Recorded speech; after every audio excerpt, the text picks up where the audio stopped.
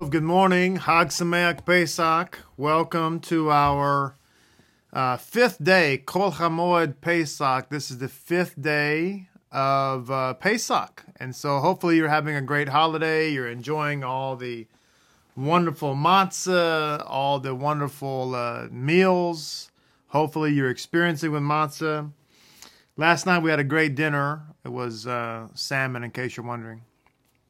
But the night before that, Rebbetzin made amazing matzah pizza. It was very, very good, actually. And so kind of thinking we might have that again, hopefully. Hint, hint, honey, I'm requesting. Just I'm saying. But anyway, it was good. It was good. Hopefully you're having a good day. We're having a good holiday. We performed the first half of a very, very important mitzvah last night. A very important mitzvah.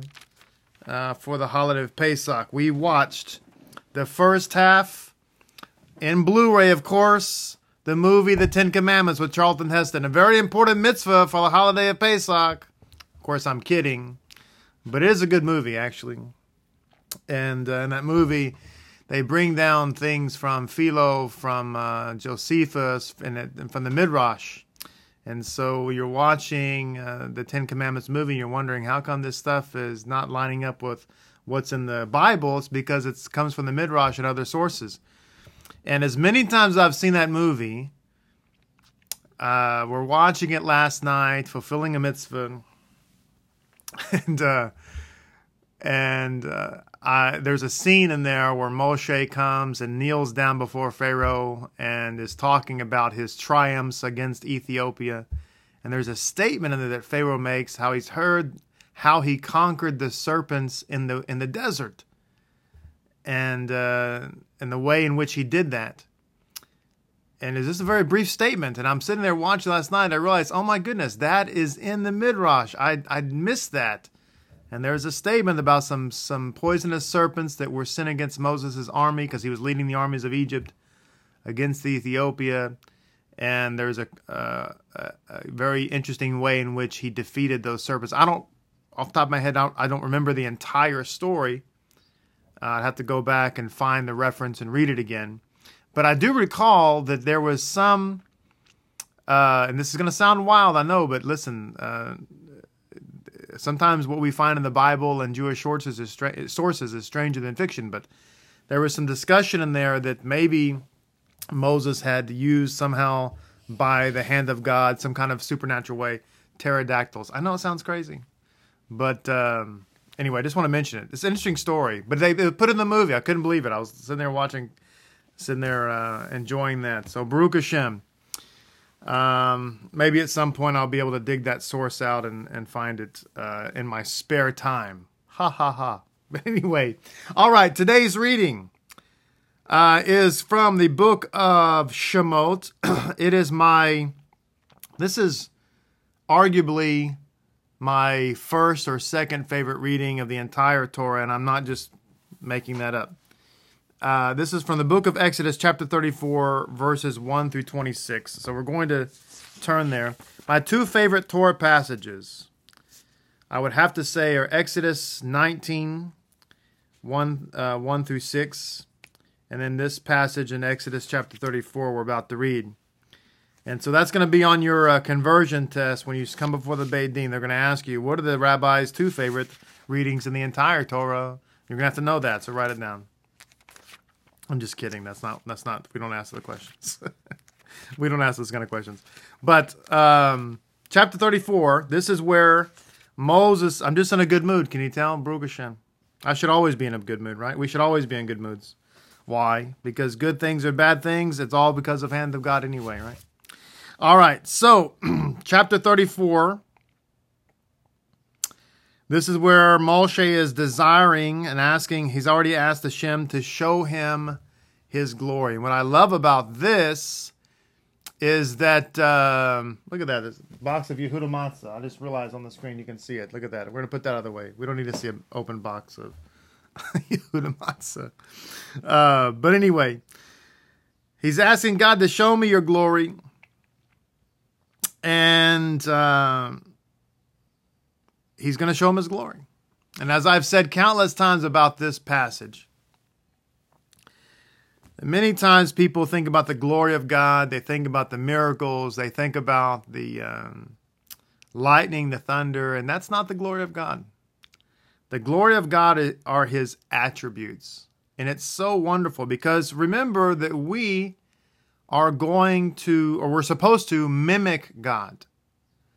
Yeshua said, greater works than these you shall do. And so when people hear that, they think, oh my goodness, I'm going to lay hands on the sick. I'm going to watch dead people rise from the grave. I'm going to walk on water. Has anybody ever walked on water? I don't know. I don't think so. I'm not saying that that we don't have, that God hasn't given us the opportunity and power, you might say, to do great miracles and affect things like that. But the greater works are reflecting his glory. The greatest miracle you can perform, for instance, is to be merciful. The way in which you walk on water is to be compassionate. The way in which you tell the mountain to be removed is to be kind. See, this is what sometimes we don't understand. This is the glory of God. So it says in chapter 34, verse 1, if you are in the Art Scroll Chumash, we are going to be on page 507. It says, Hashem said to Moses, carve for yourself 2 stone tablets like the first one. So this is now the second set of tablets, the renewed covenant. And I shall inscribe on the tablets the words that were on the first tablets, which you shattered. Be prepared in the morning, ascend to Mount Sinai in the morning, and stand by me there on the mountaintop. By the way, in the Midrash Tanchuma to this passage, asked the question, I forget which rabbi it was that was asking the question, why did Moses break the tablets? And there are several answers for that, but one of the answers given in Midrash Tanchuma is that he used a kal v'chomer argument. He said, if the Pesach lamb, which was a single mitzvah, was not to be given over to idolaters, then the Torah, which of course contains many hundreds of mitzvot, certainly should not be handed over to idolaters, meaning the Jews who were dancing around golden calf. So he broke the tablets. In effect, the Midrash Tanchuma is making connection between the Pesach lamb and the Torah. Verse 3, no man may ascend with you, nor may anyone be seen on the entire mountain. Even the flock and the cattle may not graze facing that mountain. So he carved out 2 stone tablets like the first ones. Now, interesting side note, the first tablets were all God-made. They were Echo and Shemayim. These were Echo in Sinai by Moses. So the first tablets, they both contain the same information, but one was divine, completely divine. The other was man-made. Interesting to note that the man-made tablets don't get us into the redemption. The sages say that we're waiting for the divine tablets to be restored, and only Mashiach can do that in order to bring about the redemption. Man-made tablets can't make it happen. Note to self. So he carved out 2 stone tablets like the first one. Moshe arose early in the morning and ascended to Mount Sinai as Adonai had commanded him, and he took 2 stone tablets in his hand. Adonai descended in a cloud and stood with him there, and he called out the name of Adonai. Now it's interesting to note that he's standing here in the cleft of the rock, of course, and he's standing there with the stone tablets, the renewed covenant. Now this is kind of an illustration for us because I've taught on the cleft of the rock and how it corresponds, the very words themselves correspond to the nail holes. That's what the word cleft means. It means like a nail hole. Like we're standing in Mashiach. Because remember, Mashiach is the rock. The rock upon which or in which Moses is standing is the rock that brought forth the water in the wilderness, which means that this rock is Mashiach. So if we want to see God's glory, if we want to experience all of his attributes, then we have to be standing in Messiah, right? Or upon Messiah, however you want to word it. The answer is yes, that's true. Okay, right. But what are we holding? What do we have in our hand? The answer is God's holy, renewed covenant, the Torah. So, we continue on. Adonai descended in a cloud and stood with him there, and he called out to the name Adonai. Verse 6. Adonai passed before him and proclaimed, Adonai, Adonai, God compassionate and gracious, slow to anger and abundant in kindness and truth, preserver of kindness for 1,000 generations, forgiver of iniquity, willful sin and error, and who cleanses, but does not cleanse completely, recalling the iniquity of parents upon children and grandchildren to the 3rd and 4th generation. Now, in the Midrash it states that Hashem came down and he appeared, he manifested. Hello, can y'all hear me? He manifested as in the appearance of a chazan. Probably a Hispanic chazan, I'm guessing. And he was wearing a talit, and he was wearing tefillin, and he demonstrated to Moses how to recite these 13 attributes. Remember, 13 is the number for Ahava. And in order to show Moses how he or anyone can affect God's forgiveness. So I just want to repeat what the Midrash says. It says he appeared in the form of a chazan. A chazan is a cantor, a man, wearing a talit and demonstrating to him how to recite these attributes. When it comes to forgiveness, note, aside from that amazing thing I just said and caused you to go blue screen for a second, but now come back, reboot, did not say that when it comes time to earn forgiveness or receive forgiveness, to recite all of your mitzvot, to recite the divine name over and over again, to chant it like some kind of yoga thing, which is not proper. No, it says to call upon my attributes. This is exactly what Avraham did. Avraham reminded God of his compassion and so on. So the name Hashem, it says here, denotes mercy. It appears twice because it refers to two different kinds of mercy. The first is that God is merciful before a person sins, even though he knows that the future evil lies dormant in that person. Or Hahayim claims that God is merciful even to people who, while they may not have committed sins, have not earned his mercy with good deeds. So his mercy is proactive. His mercy overtakes us before we've even done anything, because he knows that we have within us the potential to sin. His mercy conquers the potential of sin in our life. So the second Hashem, which is the divine name Yud-Ke Vav-Ke, the second mention of his name denotes that even after someone has sinned, God mercifully accepts his repentance. Without divine mercy, a sin could not simply disappear from the scales of justice merely because the sinner has repented, just as an assailant cannot free himself from paying for damages merely because he regrets what he did. So this blows out of the water, in case we needed something else to blow it out of the water, the whole false straw man theology of grace versus law. We have right here in the middle of the Torah an example that we depend upon God's mercy, because even if we repent, even if we regret, even if we say I'm sorry, there is nothing to remove the punishment except for God's mercy. That's the long and short of it. So the next attribute mentioned is God, El. The name denotes power. in the context of the attributes, it implies a degree of mercy that surpasses even that indicated by the name Adonai. Now, I want to stop here just for a second. Because people join us from all walks of life, okay?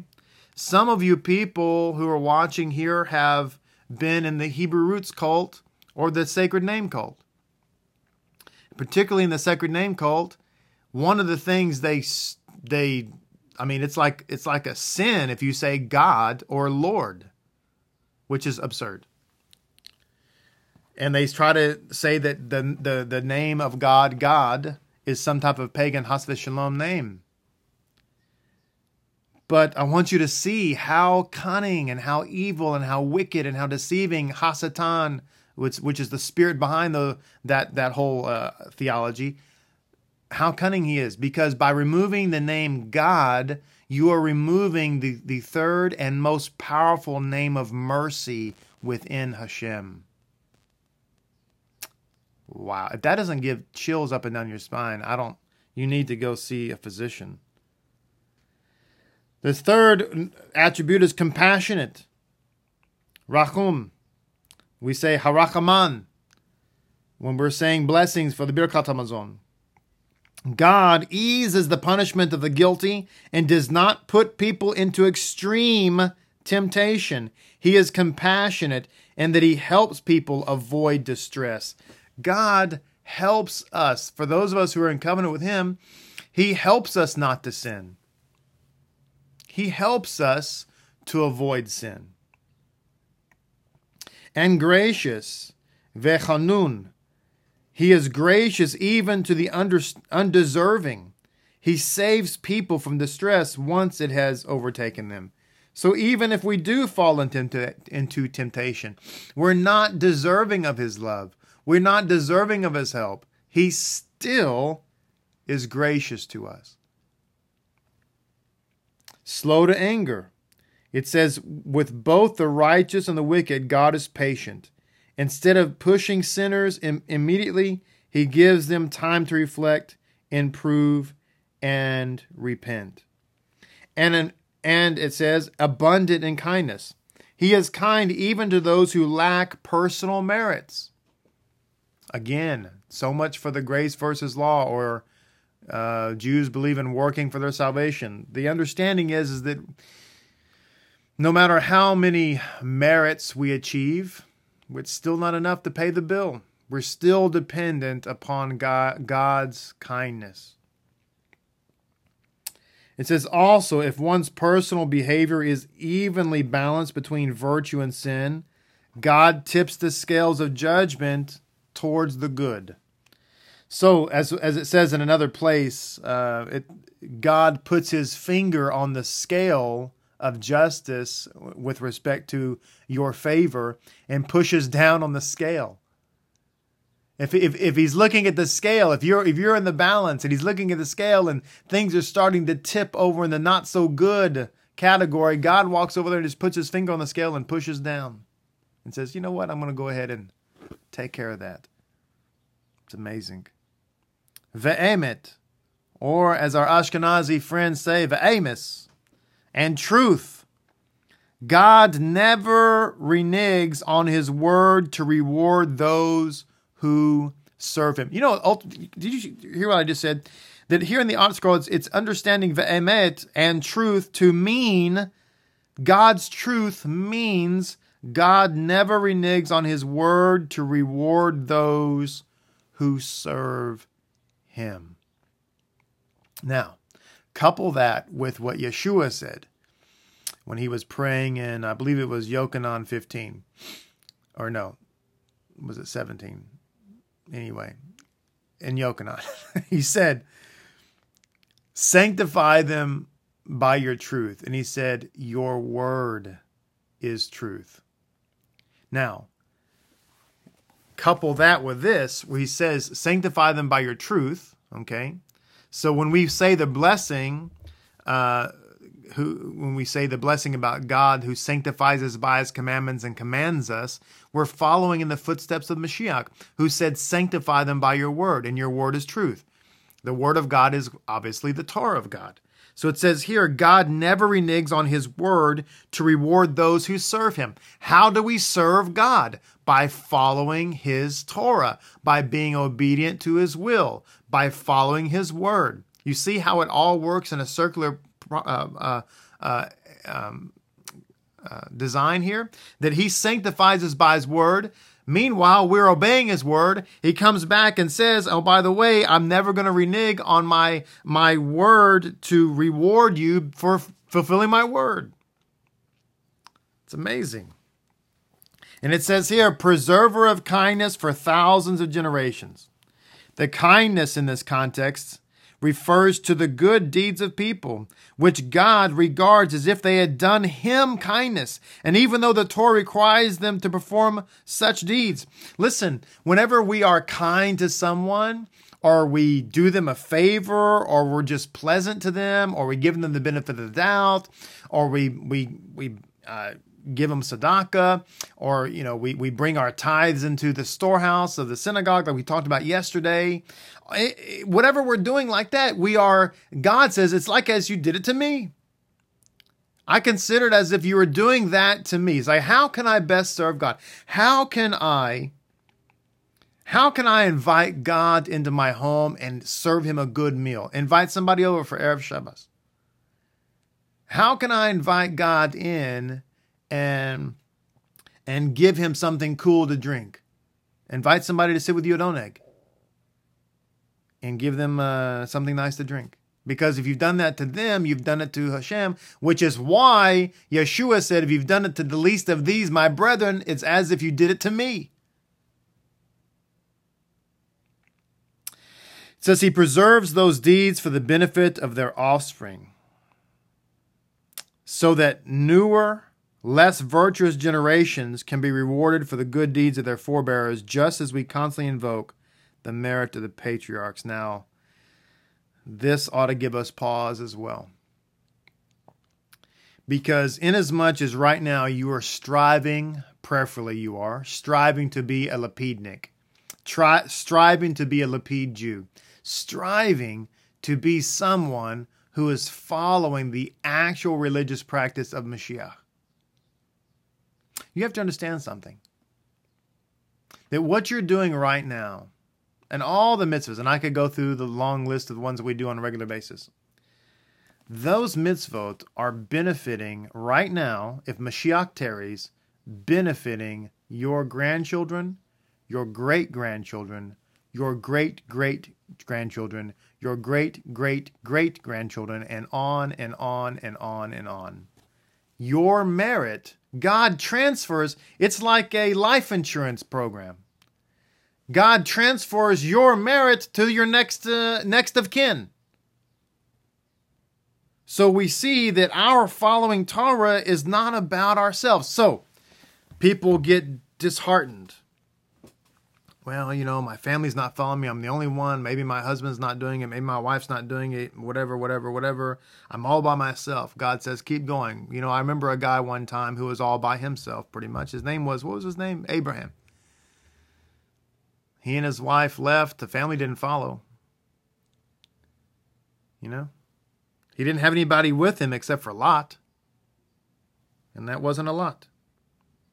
God forgives 3 categories of sin, and each forgiveness is reckoned as a separate attribute.